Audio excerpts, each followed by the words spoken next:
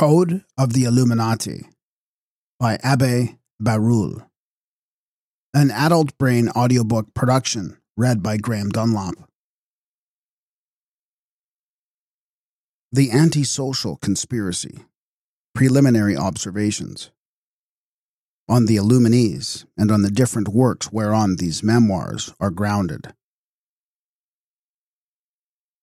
The third conspiracy which I am now about to investigate is that of the atheistical Illuminees, which at my outset I denominated the conspiracy of the sophisters of impiety and anarchy against every religion natural or revealed, not only against kings, but against every government, against all civil society, even against all property whatsoever. The name of Illuminee, which this sect, the most disastrous in its principles, the most extensive in its views, the most atrociously cunning in its means, has chosen, is of ancient standing in the annals of disorganizing sophistry. It was the name which Manes and his disciples first affected. Gloriantur Manicoi sede, celo Illuminatos. The first Rosicrucians also, who appeared in Germany, called themselves Illuminees. And later, in our time, the Martinists, with many other sects, have pretended to Illuminism. As an outline for history, I distinguish them by their plots and tenets, and will reduce them into two classes, the atheistical and the theosophical Illuminees. These latter more particularly comprehend the Martinists, whom I have already mentioned in my second volume, and the Swedenborgians, whom I shall mention in their proper place, where also I shall give what information I have been able to collect relating to them. The atheistical Illuminees are the objects of the present volume, and it is their conspiracy that I mean to disclose. The very numerous letters, books, and manuscripts which I have received since the publication of my proposals has rendered it impossible for me to comprise the proposed investigation in one volume. The baleful projects of the sect and the laws for their execution are so strangely combined that I thought it necessary to begin by making my reader perfectly acquainted with its code. That is to say, with the regular progression of its degrees, mysteries, and government. This alone requiring an entire volume, I am reduced to the necessity of giving a fourth in which I shall envelop the history of Illuminism and make an application of the triple conspiracy to the French Revolution. I have more particularly applied myself to the investigation of the legislative part of this conspiring sect, as no work has yet been accomplished in which the whole of their code is to be found. Detached parts only were to be met with scattered throughout the papers which had been seized by the public authority. These I have collected and digested, thus enabling the reader more easily to judge what has been and what must have been the result of such laws. In such an undertaking, I feel myself bound to lay before the public an account of the documents of which I ground my proofs.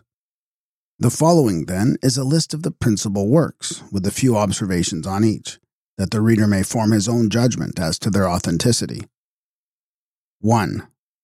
The first is a collection entitled Some of the Original Writings of the Sect of Illuminees, which were discovered on the 11th and 12th of October 1786 at Landshut on a search made in the house of the Sieur Swack, heretofore Councillor of the Regency, and printed by order of His Highness the Elector, Munich, by Aunt Franz, printer to the court.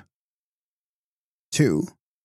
The second is a supplement to the original writings, chiefly containing those which were found on a search made at the castle of Sandersdorf, a famous haunt of the Illuminees, by order of His Highness the Elector, Munich, 1787.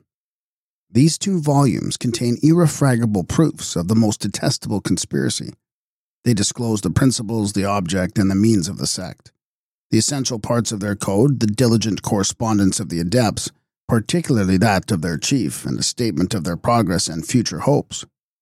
The editors, indeed, have carried their attention so far as to mention by whose hand the principal statements or letters were written. At the beginning of the first volume, and on the frontispiece of the second, is seen the following remarkable advertisement by order of the Elector. Those who may harbor any doubts as to the authenticity of this collection have only to apply to the office where the secret archives are kept at Munich, and where orders are left to show the originals. I entreat that my readers will recollect this advertisement whenever they shall see the original writings cited. 3. The true Illuminee, or the real and perfect ritual of the Illuminee, comprehending the preparation, the novitiate, the minerval degree, that of the minor and major Illuminee, all without addition or omission. With respect to the authenticity of this work, we need only quote the testimony of the Baron Nigga, surnamed Philo, the most famous of the Illuminees after the founder of the sect, and who was actually the chief compiler of its code, as he tells us himself.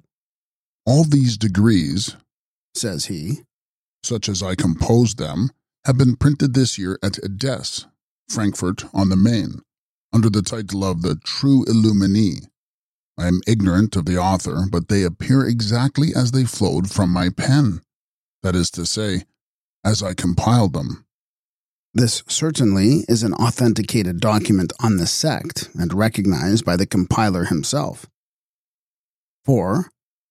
I now proceed to a work which was published by this same Philo, under the title of Last Observations or Last Words of Philo, and answers to diverse questions on my connections with the Illuminees. In this work, Philo Nigga gives us an account of himself and of his Illuminism, of his agreements with the chiefs of the sect, and of his labors for it. His vanity, however, makes this narrative fulsome. The reader will observe in his writings one of those pretended philosophers who treat all religious objects with that contempt which they themselves deserve. This is of no consequence. He attempts to justify his own conduct. His avowals may therefore be received in testimony against the sect. 5. The last works of Spartacus and Philo, Die neuesten Arbeiten des Spartacus und Philo. Except the original writings, this is the most intelligent and important work that has been published on the Illuminees. It contains the 2 degrees of the greatest consideration, both on account of the mysteries revealed in them by the sect, and of the laws laid down for the adepts. Not a shadow of doubt can be maintained as to the authenticity of this work. These degrees and laws are published with a certificate of Philo attesting their conformity with the original and under the seal of the order. This certificate was scarcely necessary. Whoever can read must easily perceive that these degrees and these laws are no other than a compilation, and often, in the most essential parts, but a copy of the discourses, precepts, and principles contained in the original writings. The publisher is a man who has passed through all the degrees of Illuminism. More dexterous than Philo, he makes himself master of a secret, and of that of the whole sect. The better to unmask Illuminism, he becomes an Illuminee, and he has so well succeeded that no member of the order was better acquainted with it than himself. 6. The same writer has published a critical history of the degrees of Illuminism, a valuable work in which everything is proved from the very letters of the grand adepts. 7. The Directing Illuminee, or the Scotch Knight, this may be said to be the counterpart of the last works of Philo and Spartacus. It is a description of the most important intermediary degree of Illuminism. The editor does not indeed publish it under the signet of the order. But when the reader has compared it with the original writings, and even with the criticism on it by the chief, who was not much pleased with the compiler, he will soon decide that the grand seal of the order is not necessary to authenticate it. 8. Remarkable dispositions respecting the Illuminees. These are 3 juridical depositions on oath and signed first by Mr. Cossendy, canon and professor at Munich, secondly by Mr. Renner, priest and professor of the same academy, thirdly by Mr. Utzschneider, counselor of the electoral chamber, fourthly by Mr. George Grumberg, a member of the Academy of Sciences and professor of mathematics. As everything is juridical in these depositions, it would be useless for me to insist on the weight they must carry with them. These were 4 pupils, who did not wait to be initiated in the grand mysteries of the sect to form their judgment on and to quit the sect. They were cited at a tribunal to declare all they knew, and they answered with moderation and truth. Their depositions will find a place in the historical part of this work. 9. The apologies published by some of the leaders of the sect are also to be classed among the incontrovertible evidence which we have acquired. These gentlemen will not be expected to have aggravated their own wickedness. 10. The list would be endless were I to subjoin all the works that have been written against the sect. But I must distinguish in this place the works of Mr. Hoffman, professor at the University of Vienna. I am but little acquainted with those of Dr. Zimmermann, though I have been informed by letter that he furnished many valuable articles in a journal published at Vienna and chiefly directed against the sect.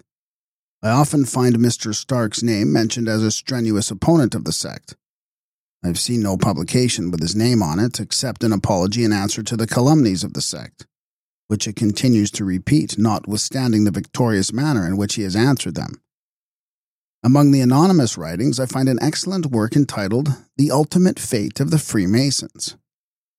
It is a discourse pronounced at the breaking up of a Freemason's lodge. The writer of this discourse gives an excellent statement of the reasons why the lodges should suspend their labors, since Illuminism has intruded itself into Masonry.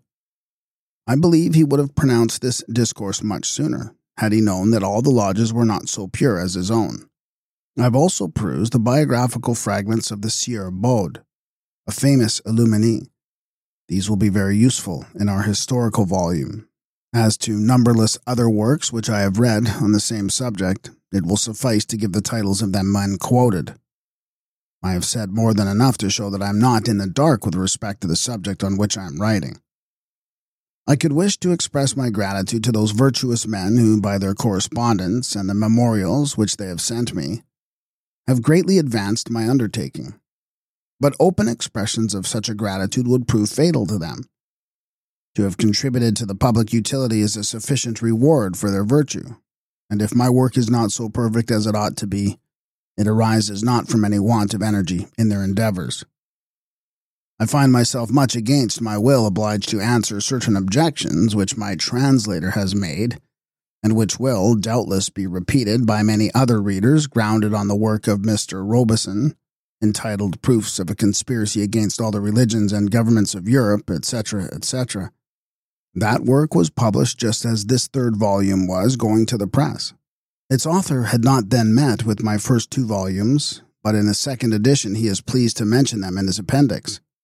I am much flattered by his approbation, heartily congratulate him on the zeal he has himself shown in combating the public enemy, and am happy to see that he has wrought on the best materials. Without knowing it, we have fought for the same cause with the same arms and pursued the same course. But the public are on the eve of seeing our respective quotations, and will observe a remarkable difference between them. I fear lest we should be put in competition with each other, and the cause of truth suffer in the conflict. I entreat the reader to observe that these differences arise from the different methods followed by him and myself. Mr. Robeson has adopted the easiest, though the most hazardous method. He combines together in one paragraph what his memory may have compiled from many, and sometimes makes use of the expressions of the German author, when he thinks it necessary. Beside, he has seen much and read much, and relates it all together in the paragraphs marked by inverted commas. The warning he has given in his preface will not suffice to remove the objections of some readers.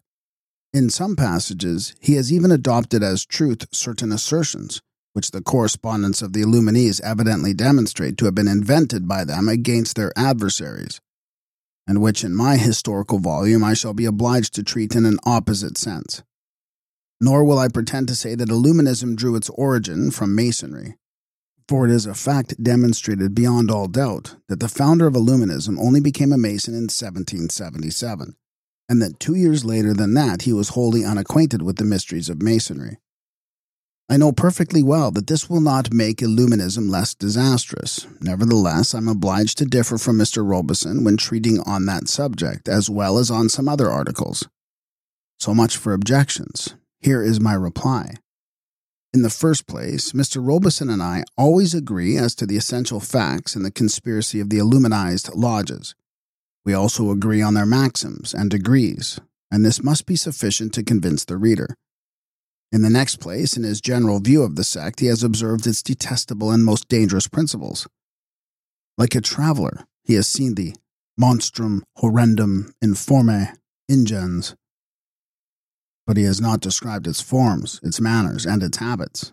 Nor would it be very prudent to reject his narrative because some few circumstances are not perfectly authenticated, or because here and there some want of order may be observable.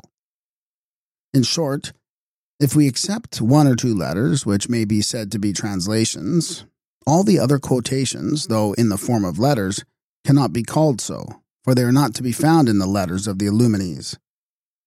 They are extracts from different parts, all brought together under one head. Mr. Robeson has given them to the public in his own style, and sometimes makes the Illuminees speak in clearer terms than is done in the originals. His edition in the translation of the famous letter from Spartacus to Marius, page 165-6, has given rise to numberless questions. How the even D blank was expressed in the German text, a parenthesis follows, can this mean death? I was obliged to answer that the even D blank, as well as the parenthesis, were additions, but at the same time that they were not additions contrary to the sense of the letter. I could willingly have attributed these deviations to a difference in the additions of the original writings. But a new work must be supposed, as well as new letters, to justify the quotations, and all Germany must have noticed such changes. In the first place, the court of Bavaria would have protested against such a supposition, as the original writings could not have coincided with an edition so dissimilar. Next, the Illuminees who have not spoken in such clear language, though clear enough in their letters. In fine, the authors who have combated Illuminism and whose quotations all exactly agree with the edition of Munich. The pages may change in different editions, but whole letters and discourses cannot, especially when the public may, as we have seen above, have access to the originals. As for myself, whose name cannot be expected to have such authority as Mr. Robeson's, I have taken all the precautions of which I felt myself to stand in need. I never make a quotation but with the original before me, and when I translate any passage which may stagger the reader, I subjoin the original, that each may explain and verify the text. I follow the same line of conduct when I compare the different testimonies. I never mention a single law in the code without having the original before me, or the practice of it to vouch for my assertion. Hence it will be perceived that we are not to be put in competition with each other, Mr. Robeson taking a general view while I have attempted to descend into particulars. As to the substance we agree. I heartily congratulate him on his zeal in combating the monster, and though we do not agree in certain particularities, we both evince the monstrous nature of the sect, and the certainty of its horrible conspiracies. Chapter 1. Spartacus-Weishaupt, founder of the Illuminees. There sometimes appear men formed with such unhappy dispositions that we are led to consider them in no other view than as emanations from the evil genius, bereft by the avenging God of the power of doing good. Imbecile in the sphere of wisdom, such men are only efficient in the arts of vice and destruction. They are ingenious in those conceptions, skillful in that cunning, and fruitful in those resources which enable them despotically to reign in the schools of falsehood, depravity, and wickedness. In competition with the sophisters, these men will surpass them in the arts of exhibiting error in false and delusive colors, of disguising the vicious passions under the mask of virtue, and of clothing impiety in the garb of philosophy.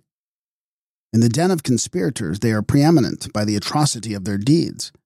They excel in the arts of preparing revolutions and of combining the downfall of the altar with that of empires. If their career be ever impeded, it is only when they approach the paths of virtue and of real science. When heaven, in its wrath, permits a being of this species to appear on the earth, it is only to put nations within the sphere of his activity, and it will be awfully avenged.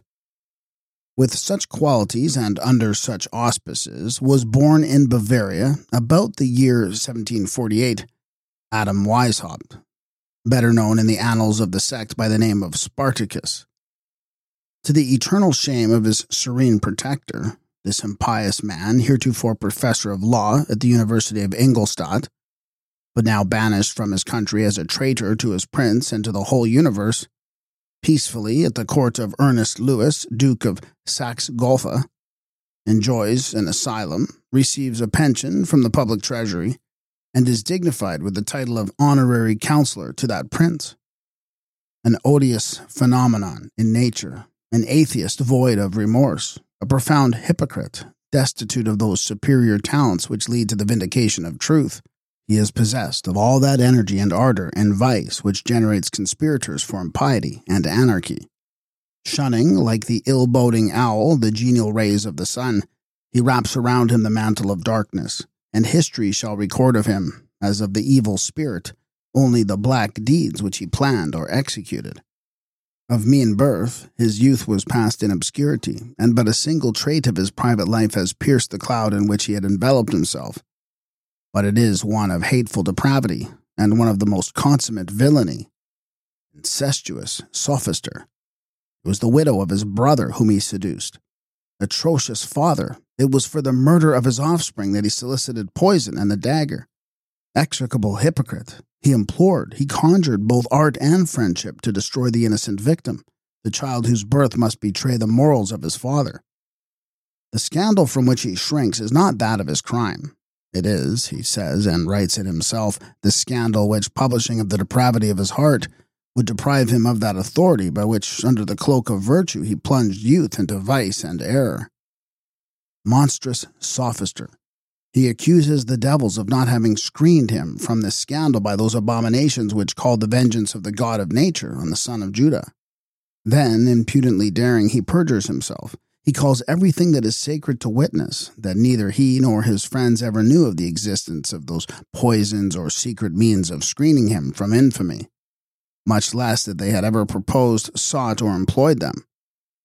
He challenges and at length forces the magistrates to prove the accusation. They produce the letters of the perjured sophister, and therein we behold him entreating a first, a second, and even a third confidant to seek or cause to be sought, and to communicate to him these horrid arts. We see him recalling promises of 3 years standing with respect to these means. He complains of the little successes of his attempts. He accuses the agents of timidity or of ignorance. He entreats and conjures them to renew their attempts, telling them that it was not yet too late, but that expedition was necessary. Who can paint the depravity of this single trait?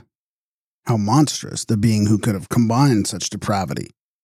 That the God who humiliates the sophister should have permitted this single trait to have been brought to light will suffice to show how far wickedness may be carried by the man who, with virtue on his tongue and under the shade of that sacred name, was forming and fanaticizing the bloodthirsty legions of a Robespierre. After so shocking an accusation, the reader will naturally expect us to produce incontrovertible proofs. We will, therefore, first lay before him the letter of Weishaupt to his adept Hertel. It is the third letter in the second volume of the original writings of the Illuminees in Bavaria. Now, says Weishaupt to this adept, let me, under the most profound secrecy, lay open the situation of my heart. It destroys my rest. It renders me incapable of everything. I am almost desperate. My honor is in danger, and I am the eve of losing that reputation which gave me so great an authority over our people. My sister-in-law is with child. I have sent her to Athens, Munich, to Eurofon, to solicit a marriage license from Rome. You see how necessary it is that she should succeed, and that without loss of time. Every moment is precious. But should she fail, what shall I do? How shall I restore the honor of a person who is the victim of a crime that is wholly mine? We have already made several attempts to destroy the child. She was determined to undergo all, but Eurofon is too timid. Yet I scarcely see any other expedient. Could I depend on Celsi's secrecy, the Professor Baden at Munich? He could be of great service to me. He had promised me his aid 3 years ago. Mention it to him if you think proper. See what can be done. I should be sorry that Cato knew anything of it, lest he should tell all his friends. If you could extricate me from this unfortunate step, you would restore me to life, to honor, to rest, and to authority. That is over his people. If you cannot, I forewarn you of it. I will hazard a desperate blow, for I neither can nor will lose my honor. I know not what devil. Here, decency obliges us to be silent, but he continues. As yet nobody knows anything of it but Europhon. It is not too late to make an attempt, for she is only in her 4th month, and the worst of it is that it is a criminal case, and that alone makes the greatest efforts and the most extreme or boldest resolution necessary. Be well and live happier than I do, and do think of some means which can extricate me from this affair. I am yours, etc. Spartacus.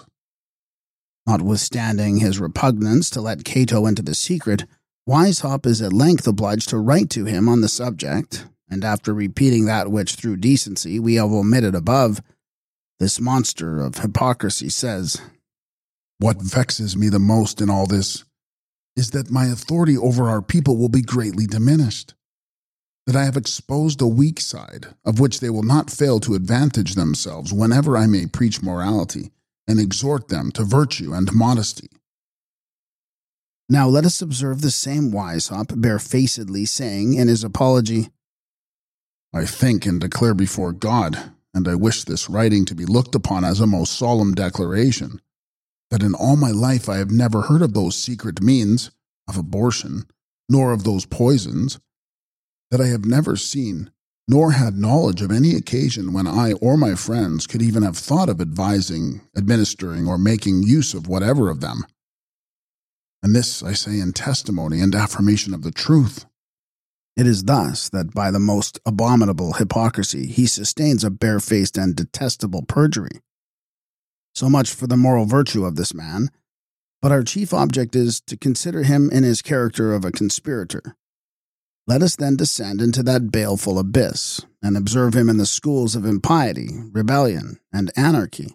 Here again he appears to have been ignorant of the gradations of crime, of the space that lies between the slightest deviation from rectitude and the most profound wickedness.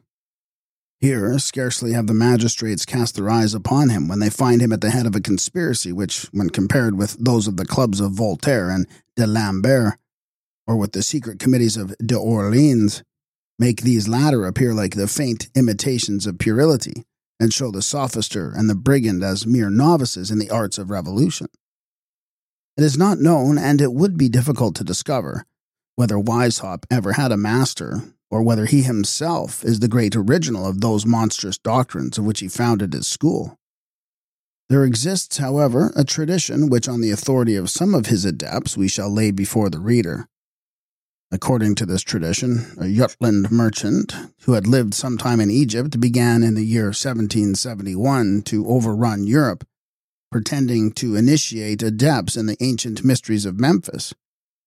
But from more exact information I have learned that he stopped for some time at Malta, where the only mysteries which he taught were the disorganizing tenets of the ancient Illuminees, of the adopted slave, and these he sedulously infused into the minds of the people.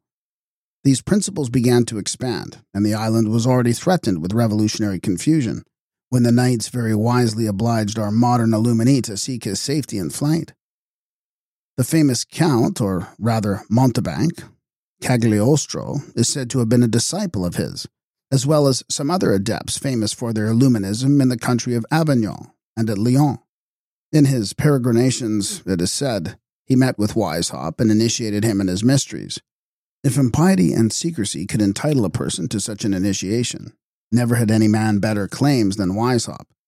More artful and wicked than Cagliostro, he knew how to direct them among his disciples to very different ends.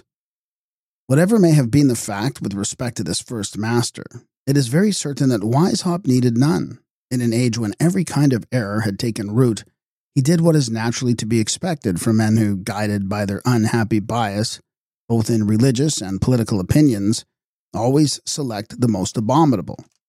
He must have had some notion of the ancient Illuminees, for he adopted their name, and the disorganizing principles of their horrid system.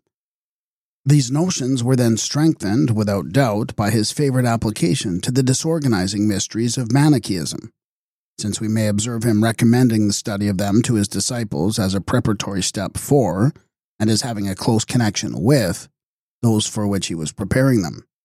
But perfect atheist as he was, and scorning every idea of a god, he soon despised the twofold god of ancient Illuminism, and adopted the doctrines of Manes, only inasmuch as they threatened every government and led to universal anarchy. He was acquainted with the systems of the modern sophisters, but notwithstanding all their democracy, he did not think they had given sufficient latitude to their systems of liberty and equality. He only adopted their hatred for God or pure atheism. One class led to the destruction of all civil and political laws, the other to the overthrow of all religion. He combined them both and formed a monstrous digest whose object was the most absolute, the most ardent, the most frantic vow to overthrow, without exception, every religion, every government, and all property whatsoever. He pleased himself with the idea of a distant possibility that he might infuse the same wish throughout the world. He even assured himself of success. With the talents of a vulgar sophister, such a hope would have been the summit of folly. But with a genius like that of Weishaupt, formed for great crimes, it was the confidence of unlimited wickedness. The Bavarian sophister knew his powers. He believed no crime impossible. He only sought to combine them all to reduce his systems to practice. The mediocrity of his fortune had obliged him to consecrate the latter years of his education to the study of the laws. Whether by dissimulation he concealed the plans fostered in his breast, or whether he had not as yet digested them all, he however found means of getting himself named to the chair of laws in the University of Ingolstadt, before he attained his 28th year. On the 10th of March, 1778, he writes to Jouac that he was not yet 30 years of age. And in the same letter he informs him under secrecy of his future projects on Illuminism, which he had founded 2 years before. He must not have known himself possessed of profound dissimulation. He must have been master of strange resources to ground his plans for the subversion of all laws throughout all empires on the very function of public interpreter of the law. It was nevertheless at the College of Ingolstadt that Weishaupt, affecting the greatest zeal for his duty, conceived himself to be admirably situated for forming and conducting by invisible means the great revolution which he had planned. He justly estimated the influence which his office of teacher gave him over his scholars, and he had the courage to supply in private the deficiency of those lessons which he was obliged to give them in public. But it would have been too poor a conquest for anarchy or impiety to have gained only those who were under the eye of the founder. Weishaupt beheld mankind subject to religious and political laws from pole to pole, and his jealous zeal weighed the means which the saints had employed to extend the faith of Christ. There still existed the scattered remnants of an order which the imprudent policy of kings had obliged the sovereign pontiff to sacrifice to the machinations of philosophism, the professed enemy of both kings and pontiffs. Weishaupt knew how to appreciate the support which the laws had acquired from men who were heretofore spread throughout all Catholic countries, and who in the towns and villages publicly taught youth, thundered from the pulpit against vice, directed Christians toward the path of virtue, and went to preach the faith of Christ to idolatrous and barbarous nations. He well knew how much empires were indebted to religious orders, that in preaching the duty which each man owed to his God strengthened the ties that bound him to his neighbor and to his prince. Though he in his heart detested the children of Benedict, Francis, or Ignatius, he admired the institutions of these holy founders, and was particularly charmed by those of Ignatius, whose laws directed so many zealous men dispersed throughout the world toward the same object and under one head. He conceived that the same forms might be adopted, though to operate in a sense diametrically opposite. "What these men have done for the altar and the throne," said he to himself, "why would not I do in opposition to the altar and the throne, with legions of adepts subject to my laws and by the lure of mysteries? Why may not I destroy under the cover of darkness what they edified in broad day? What Christ even did for God and for Caesar, why shall not I do against God and Caesar, by means of adepts now become my apostles?" In attributing such a wicked emulation to Weishaupt, I will not leave the historian to fruitless conjectures. No, these very wishes in plain language are contained in his confidential letters to his disciples, and he even reproaches them with not imitating the submission of his followers to those holy founders. His most celebrated adepts have declared that they have observed him copying them throughout his code. They must also have remarked that Weishaupt, in planning his systems according to the forms adopted by those religious founders, had reserved it to himself to add all the artifices which the most infernal policy could suggest. At the actual period when the conspirator formed his plans, he was ignorant of the object of Freemasonry. He only knew that the fraternity held secret meetings. He observed that they were bound by mysterious ties and recognized each other for brethren by certain signs and words, whatever might be their country or religion. In his mind, therefore, he combined the plan of a society which was at once to partake as much as convenient of the government of the Jesuits and of the mysterious silence and secret conduct of Masonry. Its object was the propagation of the most anti-social system of ancient Illuminism, and of the most anti-religious system of modern philosophism. Brooding over this disastrous project, Weishaupt cast his eyes on the young pupils whom government had entrusted to his care to form them for magistrates of their country and defenders of their laws, and he resolved to begin his warfare against both by the perversion of these youths. He beheld in distant succession his first disciples seducing others, those again subject to his laws, forming further adepts, and thus by degrees he came complacently to view his legions multiplying and spreading from the towns to the country, and resident even in the courts of princes. He already heard those oaths which, under the secrecy of the lodges, were to bind the minds and hearts of those new legions who, replete with his disorganizing spirit, were silently to undermine the altar and the throne. He calculated the time necessary and smiled to think that he would one day have only to give the signal for the general explosion. Scarcely had this modern Eratosthenes attained his 28th year, ere he had laid the foundations of those laws which he meant to give to his disorganizing sect. Though he had not actually written his code, he had arranged it in his mind, and he made his first essay on two of his pupils, one named Massenhausen, whom he surnamed Ajax, about 20 years of age, and afterwards a counselor at Burghausen, the other called Merz, which he surnamed Tiberius, nearly of the same age, but whose morals and character proved so abominable that they made even his vile seducer blush. These two disciples soon vying with their master in impiety, he judged them worthy of being admitted to his mysteries, and conferred on them the highest degree that he had yet invented. He called them Areopagites, installed himself their chief, and called this monstrous association the Order of Illuminees. It was on the 1st of May, 1776, that the inauguration was celebrated. Let the reader well observe this epoch. It indicates a feeble beginning. It preceded the French Revolution but by a few years. That, however, was the time when that abominable sect first started into existence, which was to combine all the errors, all the conspiracies, and all the crimes of the adepts of impiety, rebellion, or anarchy, and which under the name of Jacobin was to consummate the dreadful revolution. Such was the origin of that sect which I had in view when I proclaimed to all nations, and unfortunately with too much truth, that whatever their government or religion might be, to whatever rank they might belong in civil society, if Jacobinism triumphed, all would be overthrown. That should the plans and wishes of the Jacobins be accomplished, their religion with its pontiffs, their government with its laws, their magistrates, and their property, all would be swept away in the common mass of ruin. Their riches and their fields, their houses and their cottages, their very wives and children would be torn from them. You have looked upon Jacobinical faction as exhausting itself in France, when it was only making a sportive essay of its strength.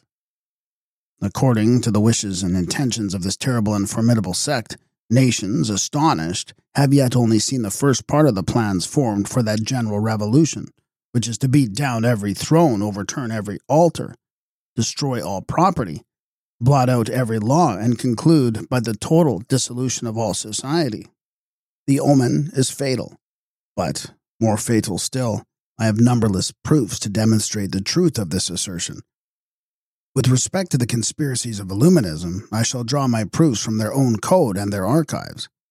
I will begin with their code. It will lay open the object, the extent, the manner, and the means of this inconceivable depth of the conspiracies of the sect.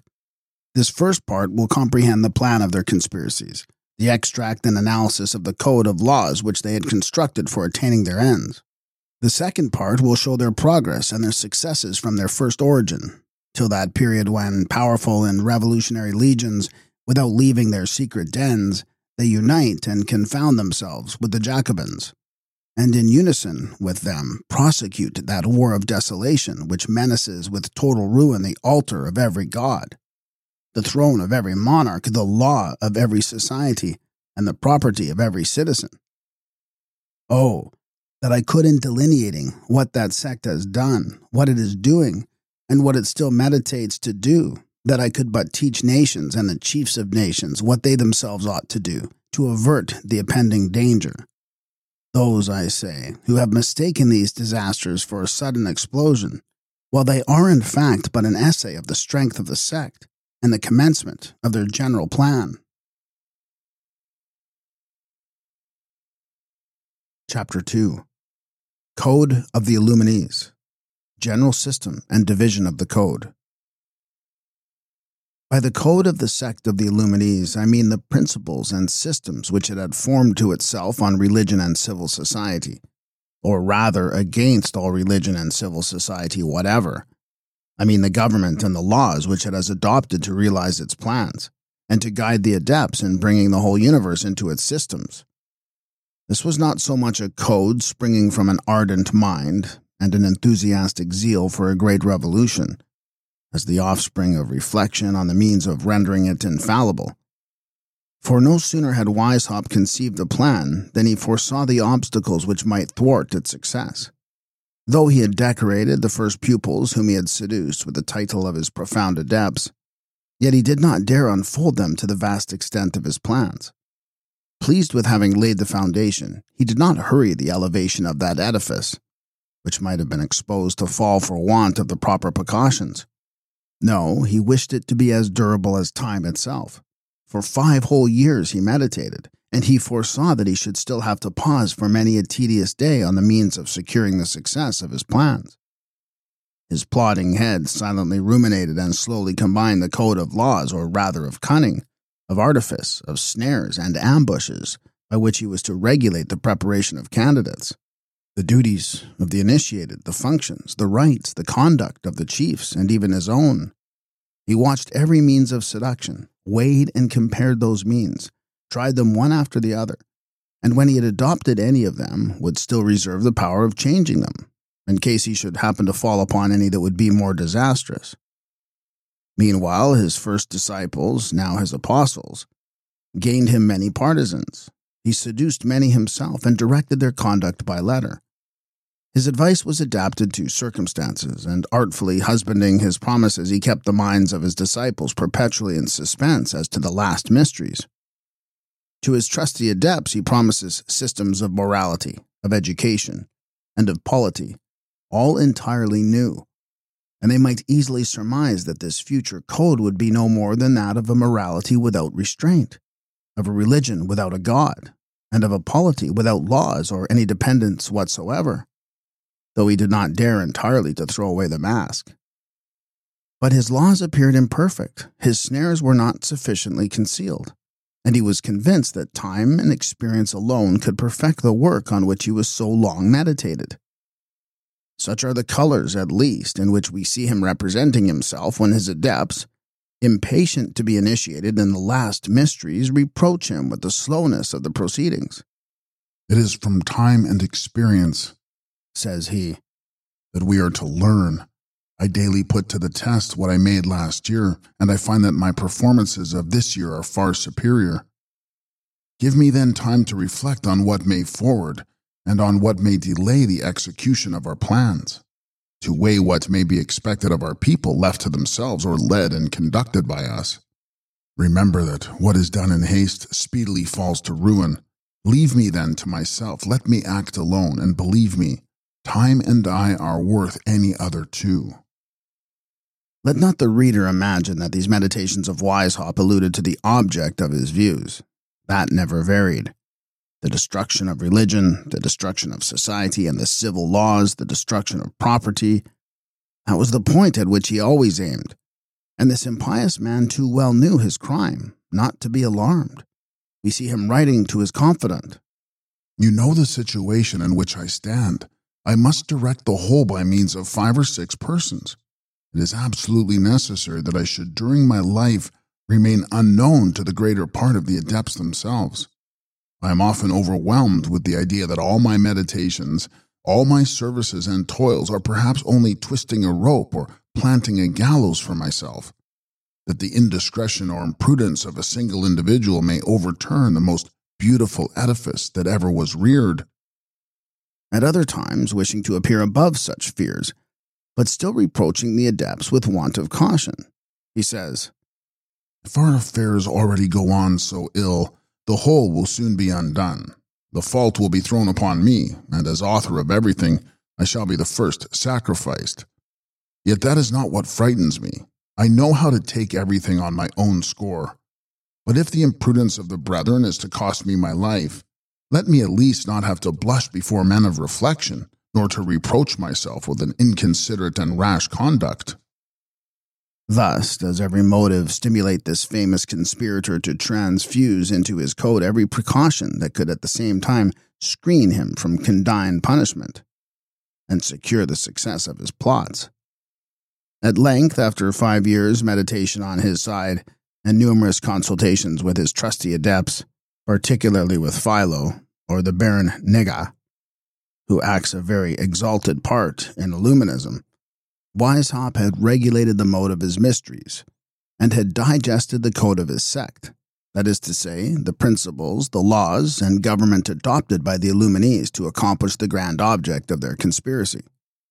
Before we lead our readers through the immense labyrinth of this code, let us give a general idea of the system which stimulated its author to the formation of those laws.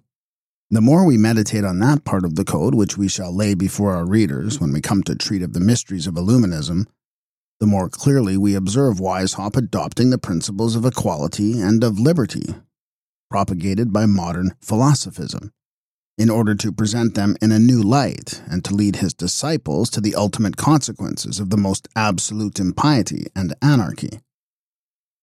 The modern sophisters, some following Voltaire, others Rousseau, had begun by saying that all men were equal and free, and that they had concluded with respect to religion that nobody, though speaking in the name of God who reveals himself, had the right of prescribing rules to their faith.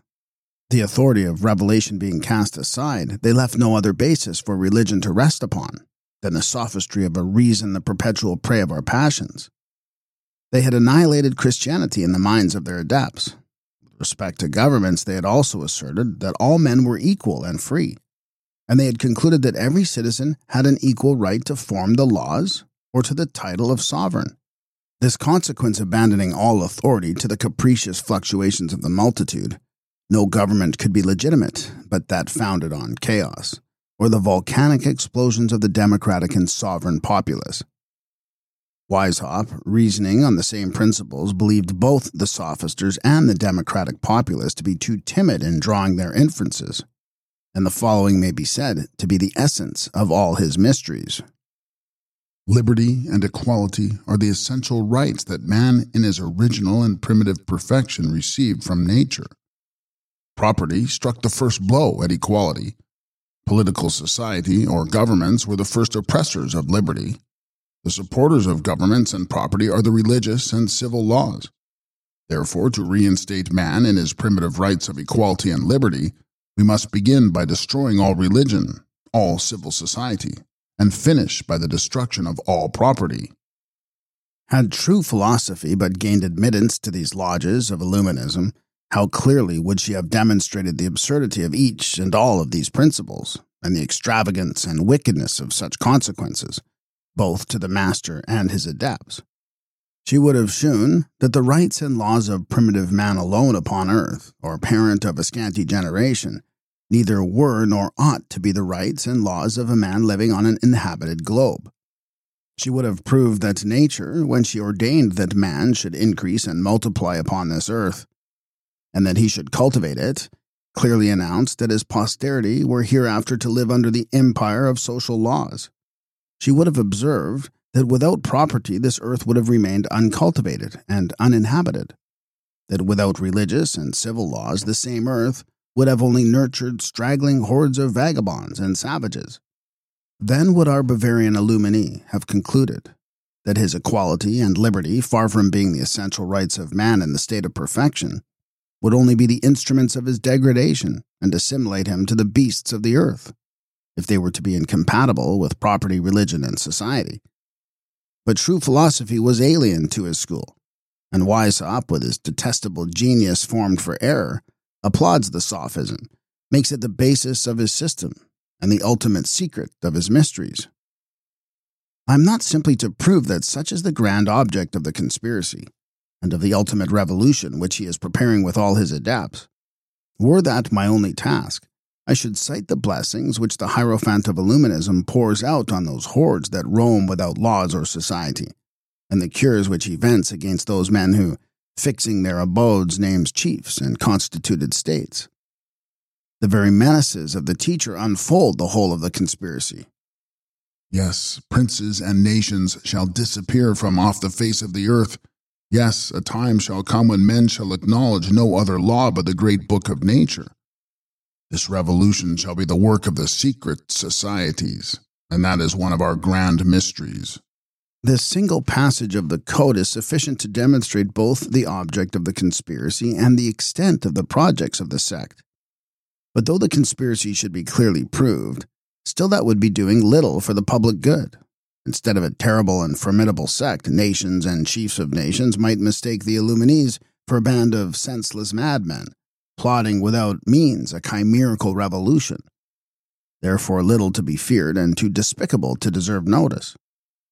Thus would wickedness find a cloak in its excesses. The sect would prosecute its hellish plots more actively, more confidently, and more successfully merely because their object was supposed impossible.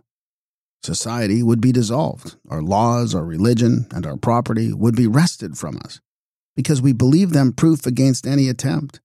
Nations would tranquilly slumber on the brink of the precipice and be plunged into destruction, while they considered the fatal cause as the delusion of delirium, and smiled on the plots of Illuminism. And its founder foresaw this, for he says to his adepts, "Let the laughers laugh, let the scoffers scoff. He that compares the past with the present will see that nature continues its course without the possibility of diverting it. Its progress is imperceptible to the man who is not formed to observe it, but it does not escape the attention of the philosopher." Society then calls upon me to develop more than the existence, or even the extent of the plots of the sect. I say it calls on me loudly to proclaim the dangers which threaten us. Yes, the evils which threaten all society must be clearly shown. A manner of proceeding and an artful cunning big with crime, which will speedily plunge nations into those disasters which they may believe chimerical, is to be clearly ascertained. I have to unfold the whole of a system, an entire code in which each institute, each maxim, each regulation is a new step towards a universal revolution, which shall strike society a mortal blow. I am not then about to inform each citizen that his religion, his country, his property, that every society, people, or nation are menaced. Unfortunately, that would be a task too easily performed. But I am bound to say, in this horrible plot, such are the dangers which threaten your country, and such the perils that hang over your persons. I must show extensive resources combined with consummate villainy. Where you imagined that nothing existed but the delirium of modern philosophism, destitute of means, Weishaupt, like yourselves, had foreseen numerous obstacles to his conspiracy, and it appears that he had even exaggerated them. That for which his most famous adepts seem to despise their countrymen should be mentioned here as resounding to their honor. Weishaupt, surrounded by the faithful Bavarians, faithful to their God and to their country, rather speculating on the human heart from his books than closely observing men in the common intercourse of life, was not aware of how very much philosophism had forwarded his systems. The generation which had attained the age of manhood appeared too much infected with the antiquated ideas on religion and government. But, unfortunately, facts soon undeceived him, and this error only served, by deferring his hopes, to turn his mind to farther precautions and meditations. which sooner or later were to render his success infallible.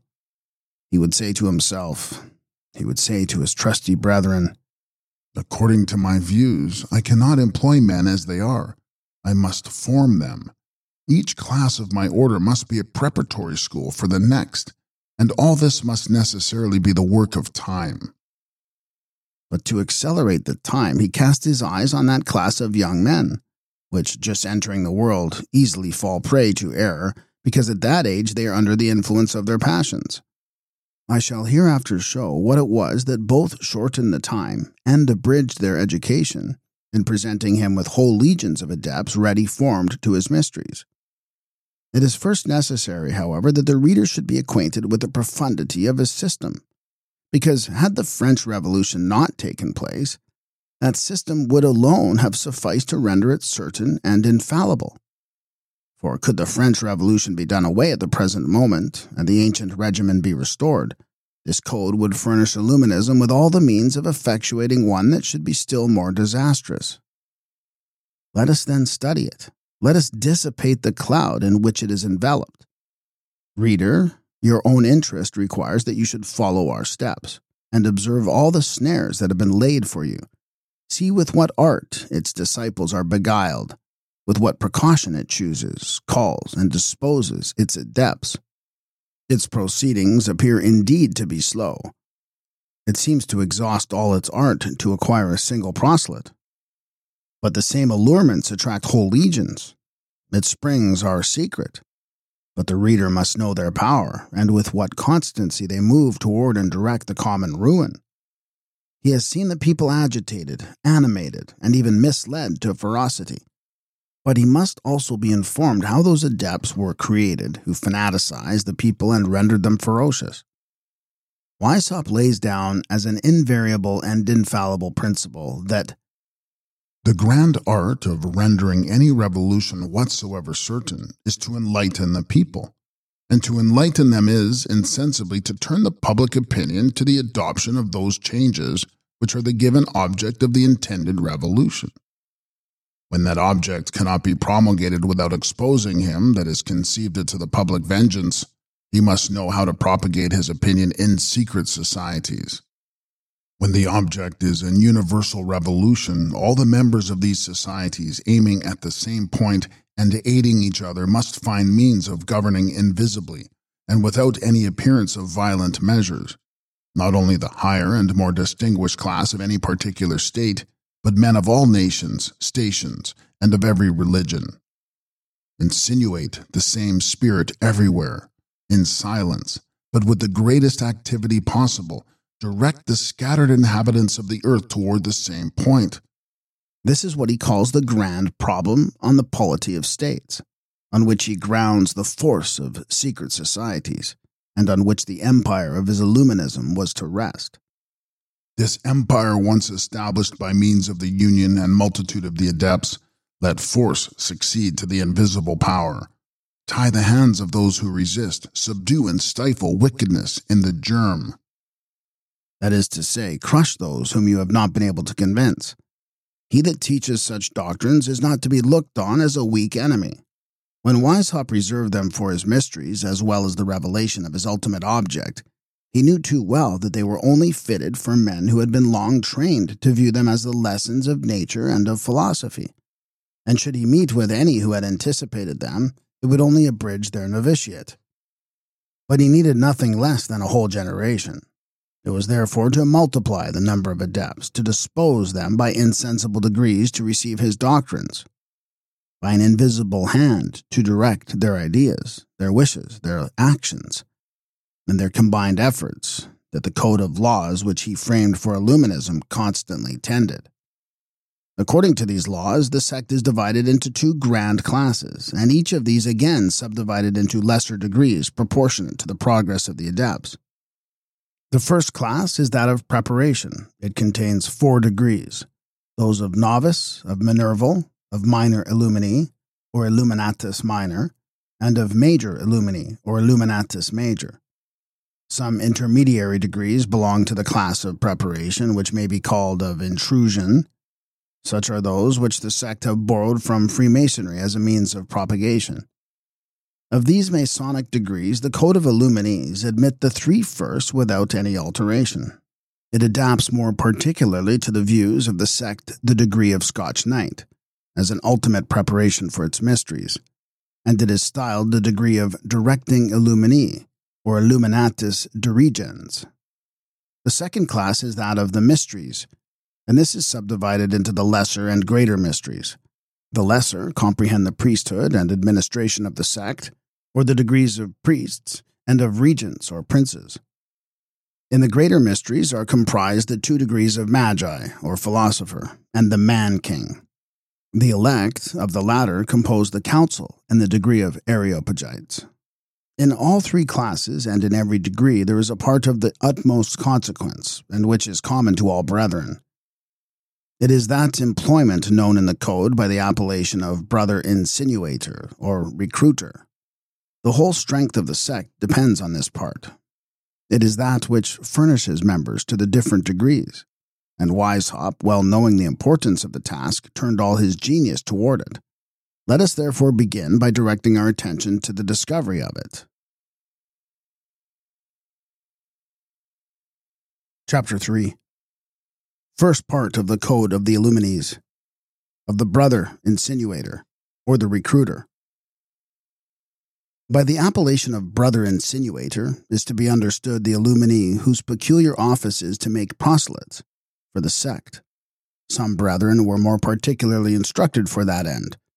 They might indeed be called the apostles or missionaries of the order, being those whom the superior sent to the different towns and provinces, and even into distant countries to propagate its doctrines and to establish new lodges.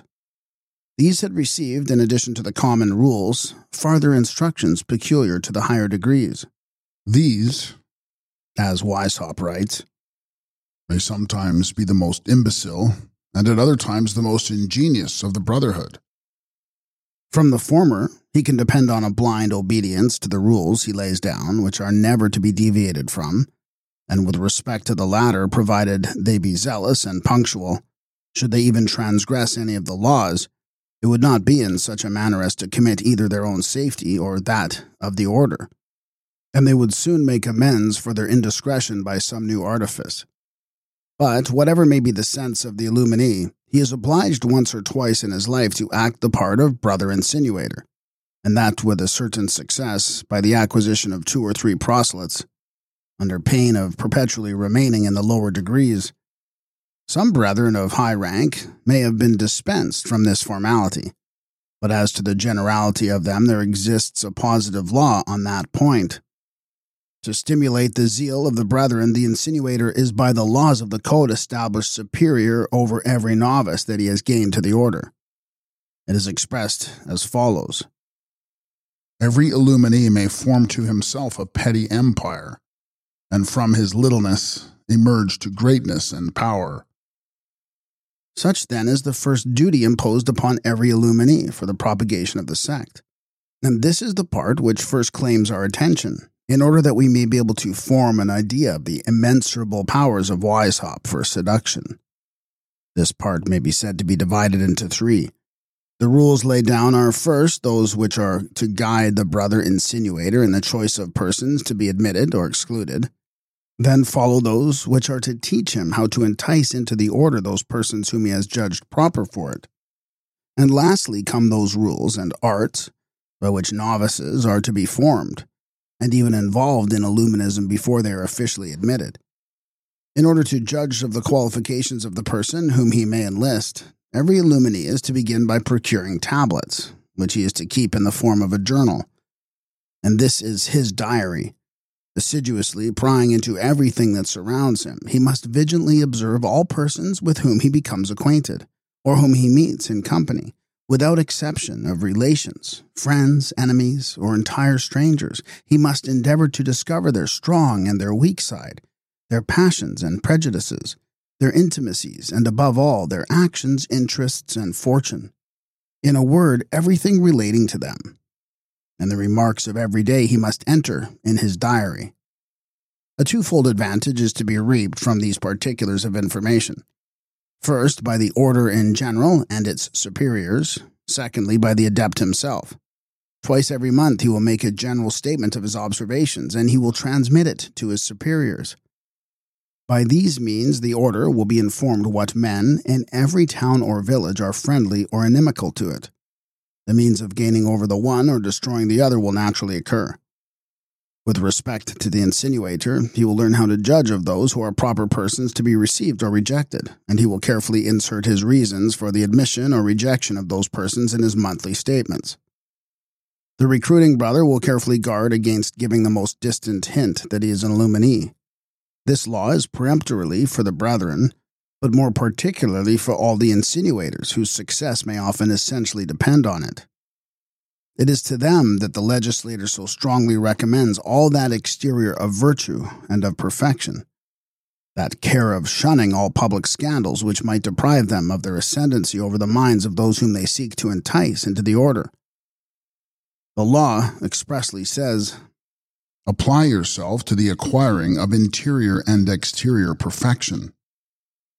But lest they should conceive that this perfection even hinted at the mastering of their passions, and at renouncing the pleasures of the world, he adds, "Attend particularly to the art of dissembling and of disguising your actions, the better to observe those of others and to penetrate into their inmost thoughts."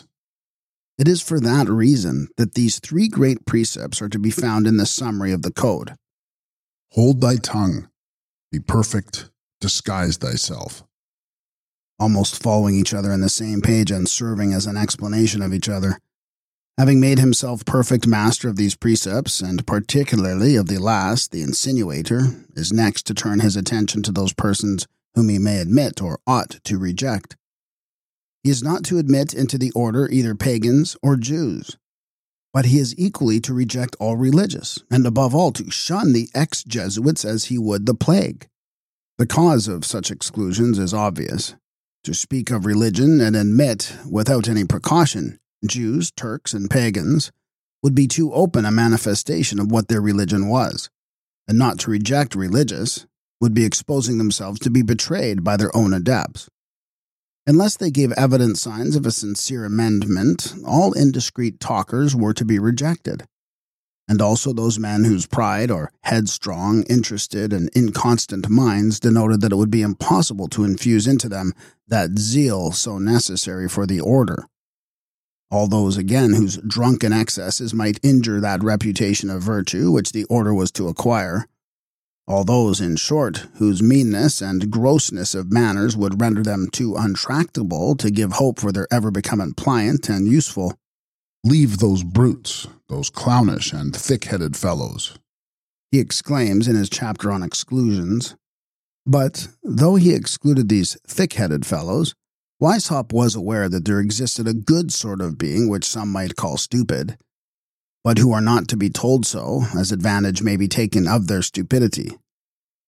Such were, for example, a Baron Dert, and many others who, holding a certain rank in the world, though destitute of common sense, have at least their riches to recommend them. "These are a good sort of beings," says our illuminizing legislator. "They are necessary beings. They augment our number and fill our coffers. Courage, then, and make these gentry swallow the bait, but beware of communicating to them our secrets. For this species of adept must always be persuaded that the degree they are in is the highest." Indeed, there is a sort of half-exclusion for princes. The Code ordains that they shall seldom be admitted, and even when they are, shall scarcely ever rise beyond the degree of Scotch Knight. Or in other words, they are never to pass the threshold of the mysteries. Hereafter we shall see the legislator finding an expedient for introducing them beyond that degree, but still without giving them any further insight into the mysteries, and being particularly careful to hide from them certain laws of the order. I cannot take it upon myself to say whether a similar expedient had been found as an exception to the general rule which excluded women, but it is certain that this law was, during a long time at least, only provisional, and many of the brethren sought to revoke it. Freemasonry had its female adepts, and the Illuminees wished to have theirs. The plan is written in Jouac's own handwriting, and he was the most intimate friend and confidant of Weishaupt. In short, his incomparable man. It is couched in the following terms. Plan for an order of women. This order shall be subdivided into 2 classes, each forming a separate society, and having a different secret. The first shall be composed of virtuous women, the second of the wild, the giddy, and the voluptuous, Ochschefeinden. Both classes are to be ignorant that they are under the direction of men. The 2 superiors are to be persuaded that they are under a mother lodge of the same sex, which transmits its orders, though in reality these orders are to be transmitted by men. The brethren who are entrusted with this superintendence shall forward their instructions without making themselves known. They shall conduct the first by promoting the reading of good books, but shall form the latter to the arts of secretly gratifying their passions. A preliminary discourse prefixed to this plan points out the object and future services of these Illuminized sisters. The advantages of which the real order would reap from this female order would be first, the money which the sisterhood would pay at their initiation, and secondly, a heavy tax upon their curiosity under the supposition of secrets that are to be learned. And this association might moreover serve to gratify those brethren who had a turn for sensual pleasure. A list and description of 85 young ladies of Mannheim accompanied this project of Zwack, very properly surnamed the Cato of Illuminism, from among whom, in all probability, the founders of these 2 classes were to be chosen. Circumstances not having favored our modern Cato's views, we observe several other adepts proposing similar plans. An assessor of the imperial chamber at Wetzlar, of the name of Ditfurt, known among the Illuminees by that of Minos, and who rose to the degree of regent and to the dignity of provincial, seemed to dispute the honor of this invention, both with Brother Hercules and even with Cato himself. We must allow at least that nobody was more anxious for the execution of the project than he was. He had already submitted his ideas to the Baron Nega, and he applies anew to Weishaupt. He even despairs of ever bringing men to the grand object of the order without the support of the female adepts. Indeed, so ardent is his zeal that he makes an offer of his own wife and his 4 daughters-in-law to be the first adepts. The eldest was exactly the person for the philosophized sisterhood. She was 24 years of age, and with respect to religion, her ideas were far above those of her sex. They were modeled on her father's. He had attained to the degrees of Regent and Prince of the Illuminees, and she would have been a Regent and Princess.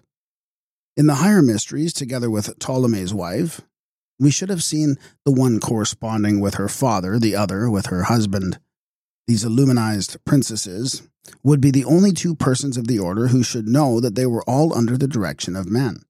They would preside over the trials and receptions of Minervals, and would initiate those whom they judged worthy into the grand projects of the sisterhood, for the reform of governments and the happiness of mankind. But, notwithstanding all the plans and zeal of the brethren, it does not appear that the legislator ever consented to the establishment of the sisterhood. Yet he supplied the want of such an institution by secret instructions, which he gave the regents on the means of making the influence of women over men subservient to the order, without initiating them in any of the secrets. He says that the fair sex, having the greatest part of the world at their disposition, no study was more worthy of the adept than the art of flattery in order to gain them, that they were all more or less led by vanity, curiosity, the pleasures or love of the novelty, that it was on that side they were able to be attacked, and by that they were to be rendered serviceable to the order. He nevertheless continued to exclude great talkers and women from all the degrees, nor was the 6th article of his instructions for the insinuator rescinded. Notwithstanding all these exclusions, the legislator leaves a sufficient scope wherein the insinuator may exercise his zeal. He recommends generally young men of all stations from 18 to 30, but more particularly those whose educations were not completed, either because he thought they would more easily imbibe his principles, or would be more grateful and more zealous for doctrines which they were indebted solely to him.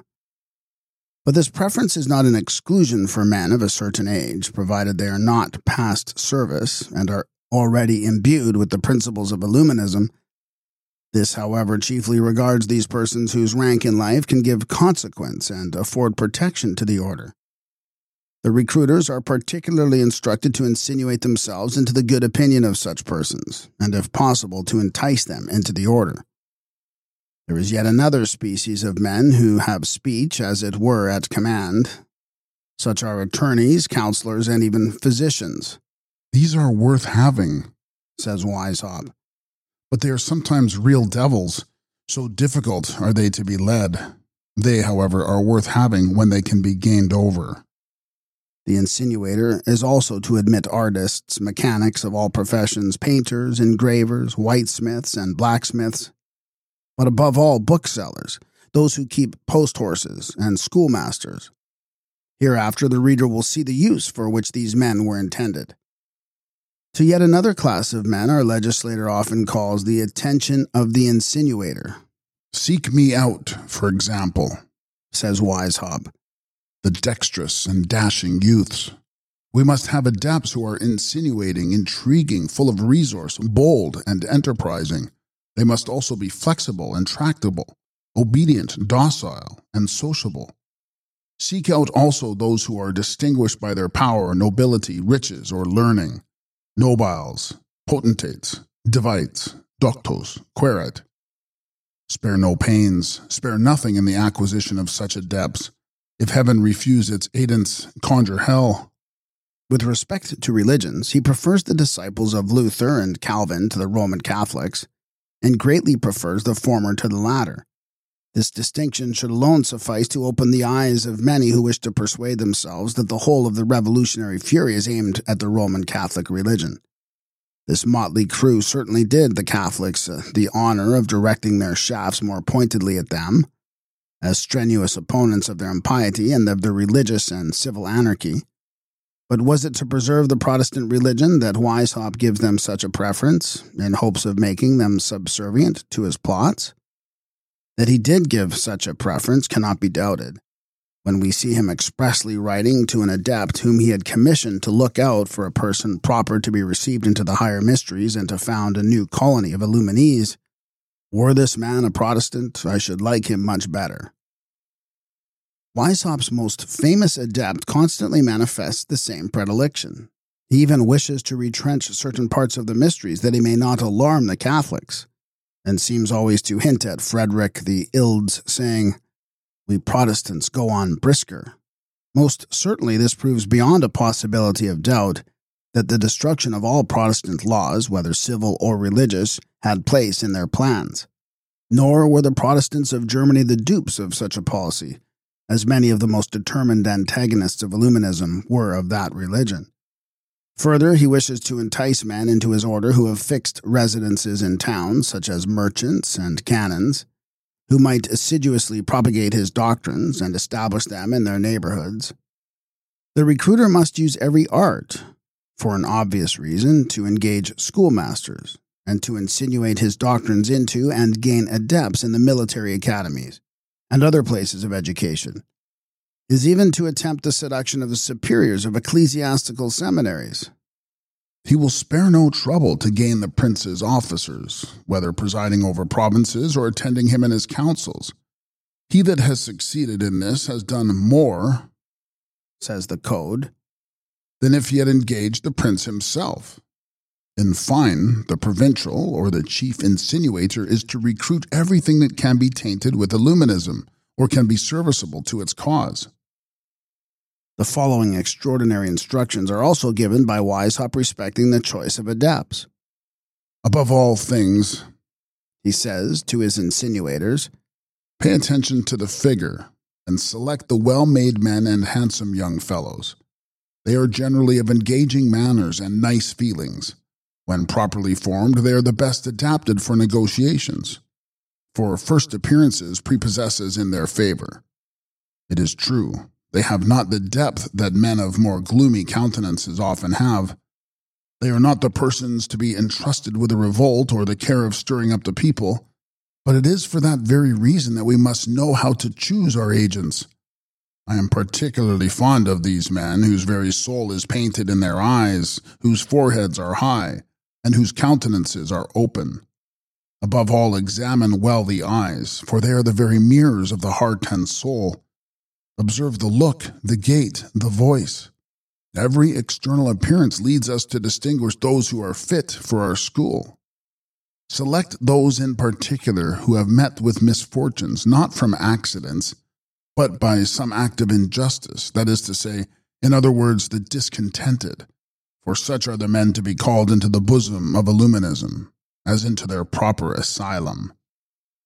Let not the reader already exclaim, how deep are the views of this illuminizing sophister? How has he foreseen every point? With what discernment does he lay his snares to entrap those who are to be the future agents of his plots?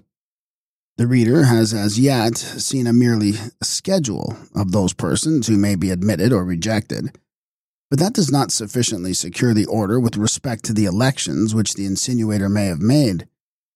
Before he undertakes the initiation of any person whom he may have thought proper, he is to make a statement from his diary of everything that he may have observed with respect to his morals, opinions, conduct, and even of his connections in life. He is to submit this statement to his superiors, who will compare it with the notes that are already in possession of or may acquire from other adepts respecting the candidate, or even with a new statement in case they judge the last to be insufficient. Even when the choice made by the insinuator is approved of, all is not settled. The superiors have to determine which of the insinuators is to be entrusted with the care of enticing the approved person into the order. For all this is foreseen in the Code. It is not allowed to all the brethren to exercise promiscuously so important a trust among the profane, though they may have pointed out the person proper for reception. The young adept is not to measure his strength with the man who has the advantage over him in years and experience, nor is the tradesman to undertake the magistrate. The superior is to name the most proper insinuator, judging from the circumstances, age, merits, dignities, or talents of the future candidate. At length, when the mission is given, the insinuator begins to lay his snares. Such is the second part of this extraordinary functionary, and all his subsequent steps are regulated by the Code. Candidate, in the ordinary acceptation of the word, means a person who has shown a desire or taken some steps into some order, or to acquire some dignity. In Illuminism, it means the person on whom the order has fixed its attention. It often happens that the candidate is ignorant of the very existence of the sect. It is the insinuator's business to inspire him with the wish of entering it. To accomplish this grand object, two different methods are inculcated. The first is for the insinuator who has some candidate in view remarkable for his science or of a certain age. The second for him who is entrusted with young men from 18 to 30, and who are susceptible of a second education. A third method was proposed for workmen, and those clownish fellows whose education had been but little attended to. We may observe Weishaupt consulting with his confidant Zwack on this part of the Code, but whether it was never digested or that he saw the insinuators could easily supply the defect, no further mention is made of the third method. Let us then examine the essence of the first two.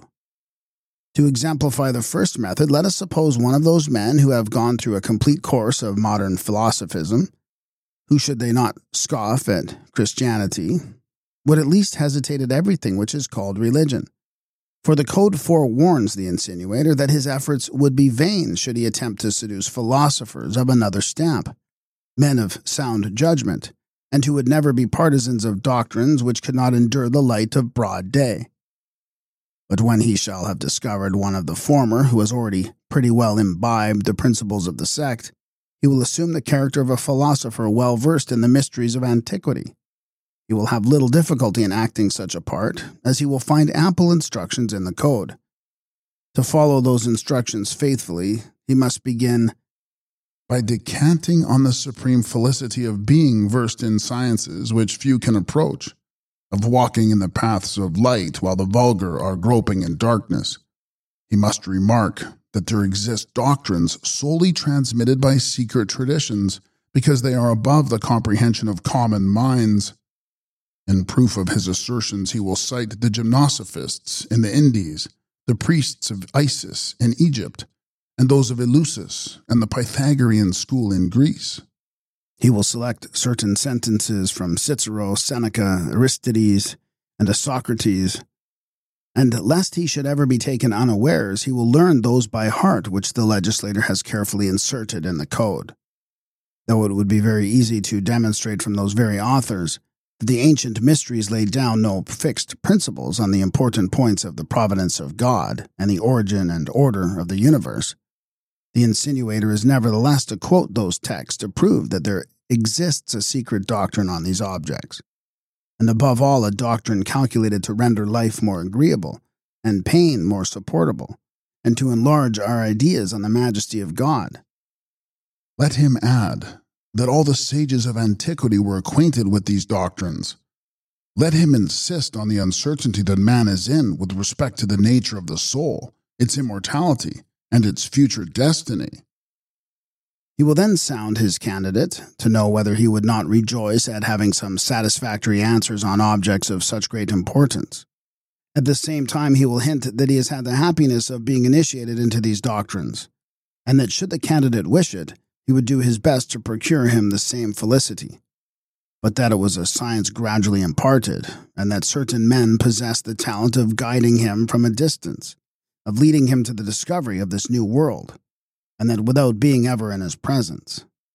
When the insinuator has by such language succeeded in exciting the curiosity of his candidate, he must then ascertain his opinions on some particular articles. He will propose the discussion of certain questions in writing and of certain principles, as the groundwork on which they are in future to proceed. The code does not determine what these questions are to be, because they vary according to the political and religious dispositions which the insinuator may have observed in the candidate. Should these dissertations no way agree with the principles of the sect, the insinuator will abandon his prey. Should the sophisticated candidate or the man of importance be found properly disposed, he will be admitted to the very threshold of the mysteries. The insinuator will simply explain the inferior degrees to him and mention the diverse trials which the order has dispensed with in consideration of his merit. Notwithstanding the artifice observable in this method, it is still reserved for those who need only to be acquainted with Illuminism to adopt its tenets. But should the insinuator be entrusted with a young candidate, or with one whose principles no way coincide with those of the sect, and who is yet to be formed, it is then that Weishaupt developed that immense theory of art and cunning by which he is insensibly to ensnare his victims. Let your first care, he says to the insinuators, be to gain the affection, the confidence, and the esteem of those persons whom you are to entice into the order. Let your whole conduct be such that they shall surmise something more in you than you wish to know. Hint that you belong to some secret and powerful society.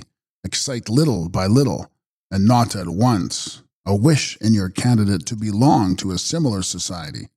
Certain arguments and certain books which the insinuator must have will greatly contribute to raise such a wish. Such are, for example, those which treat of the union and strength of associations. The legislator then carefully adds a list of those books, and the order charges itself with the care of furnishing a certain number of them to the adepts. The works of minors, and particularly of bassados, are frequently recommended by Weishaupt as the best fitted to inspire their readers with the love and principles of secret societies. But nothing can equal the art with which he himself has drawn up the reasons, by the help of which the insinuator is to persuade his young candidate of the pretended necessity for these mysterious associations. One represents, for example, says the code, a child in the cradle. One speaks of its cries, its tears, its weakness. One remarks how this child abandoned to itself is entirely helpless, but that by the help of others it acquires strength. One shows how the greatness of princes is derived from the union of their subjects. One exalts the advantages of the state of society over the state of nature. Then one touches on the art of knowing and directing mankind. How easily, you will say, could one man of parts lead hundreds, even thousands, if he but knew his own advantages? This is evidently proved by the organization of armies and the amazing power which princes derive from the union of their subjects. After having decanted on the advantages of society in general, touch upon the defects of civil society, and say how little relief it is to be obtained even from one's best friends, and how very necessary it would be to support each other in these days. Add that men would triumph even over heaven were they but united, that it is their disunion which subjects them to the yoke. This is to be explained by the fable of the wolf and the two dogs, the latter of whom could only be vanquished by the former after he had parted them, and by many other examples of the same kind which the insinuator will collect.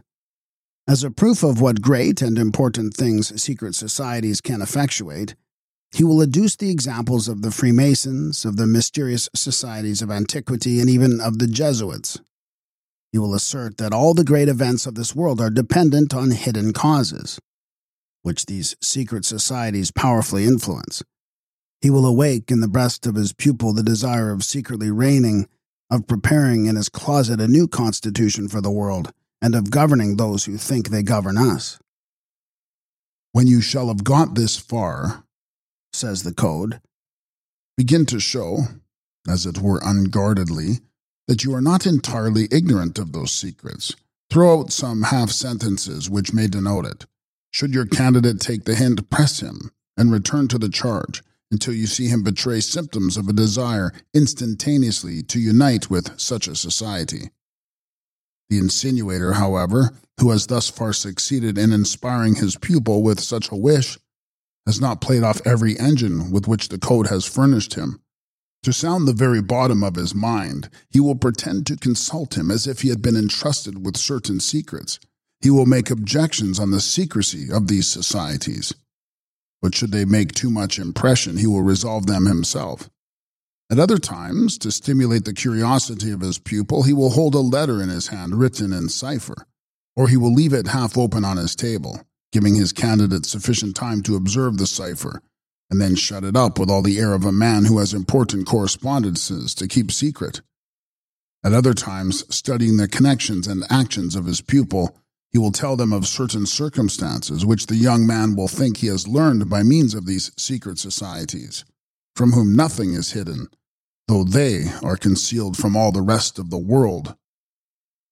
These artifices may be greatly abridged, according as the friendship or communicative disposition of the candidate shall have laid him more open. But on the other hand, should they not suffice, the insinuator is not on that account to abandon his purpose. Let him try to accomplish by others what he has failed in himself. Let him examine his own conduct and see if he has not neglected some one or more of the rules prescribed in the Code. Let him redouble his attention and his complaisance. Should it be necessary to humble himself in order to command, let not the insinuator forget the formal precept of his legislator. Learn also to act the valet in order to become master. After such a long series of condescensions and discussions, the candidate at length must pronounce. If he submit to all these insinuations, he is admitted among the novices of the order. But should he persist in his refusal, let him learn the fate which awaits him from those who have experienced it. Unhappy, supremely wretched is the youth who the Illuminees have sought in vain to entice into their sect.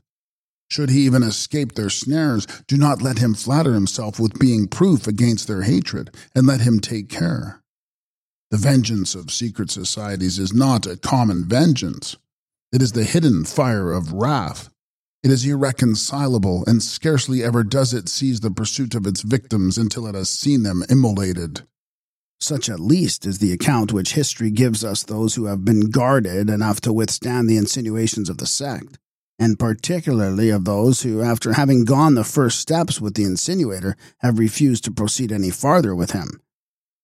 I could cite diverse examples, though I once thought that I had met with one of a quite opposite nature in the person of Camille Desjardins, the same deputy who was to have been involved in the sentence of transportation against Barthélemy and Pichegru after the revolution of the 4th of September, but who luckily escaped from the grasp of the triumvirate. I hear him speaking in the highest terms of one of these insinuators, who had for a long time endeavored to entice him into the order. He was much astonished at hearing me speak of these men as consummate in all the artifices of the most villainous hypocrisy.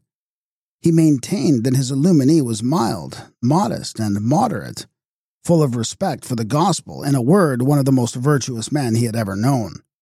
In reply, I enumerated all the proceedings of the insinuator and the artifices he had played off before he quitted his prey. To all that, Mr. Camille answered, "It is true. Such was his behavior. But it was his zeal for the sect which blinded him and made him have recourse to such expedients in order to work what he called my conversion. Yet, with all that, it was impossible for anybody to speak virtue and religion in so impressive a manner as he did without being at least an honest man." "Well," said I will venture to assert that the last attempt of your insinuator was as follows. He proposed to you to give your thoughts in writing on certain questions. You did so. Your opinions proved directly opposite to his. He never saw you after, became your implacable enemy, and has never since ceased calumniating you." "All that again," answered Mr. Camille, "is very true.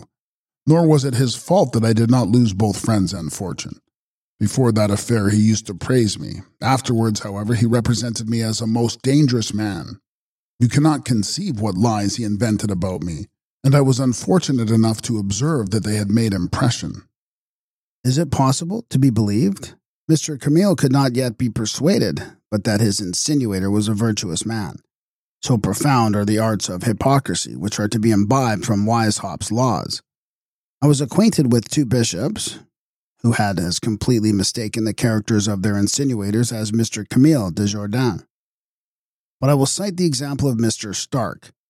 I never could conceive what this Mr. Stark was, whom I saw perpetually abused by the Illuminees.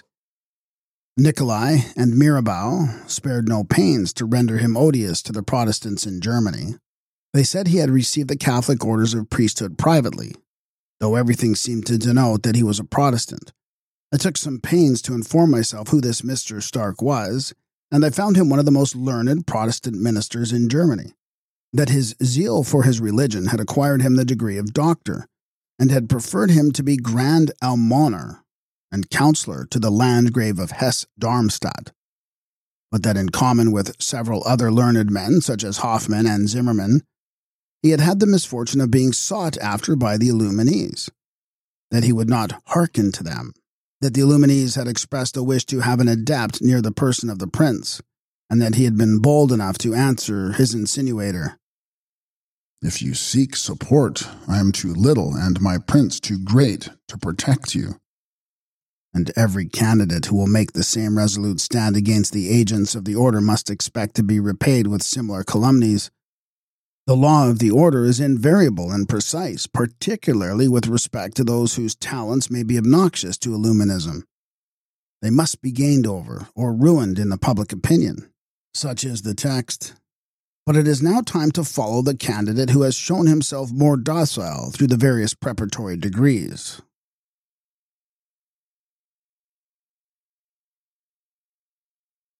Thank you for listening to this sample. To continue listening to this book and for access to all of our other full audiobooks, please subscribe for $7.77 per month.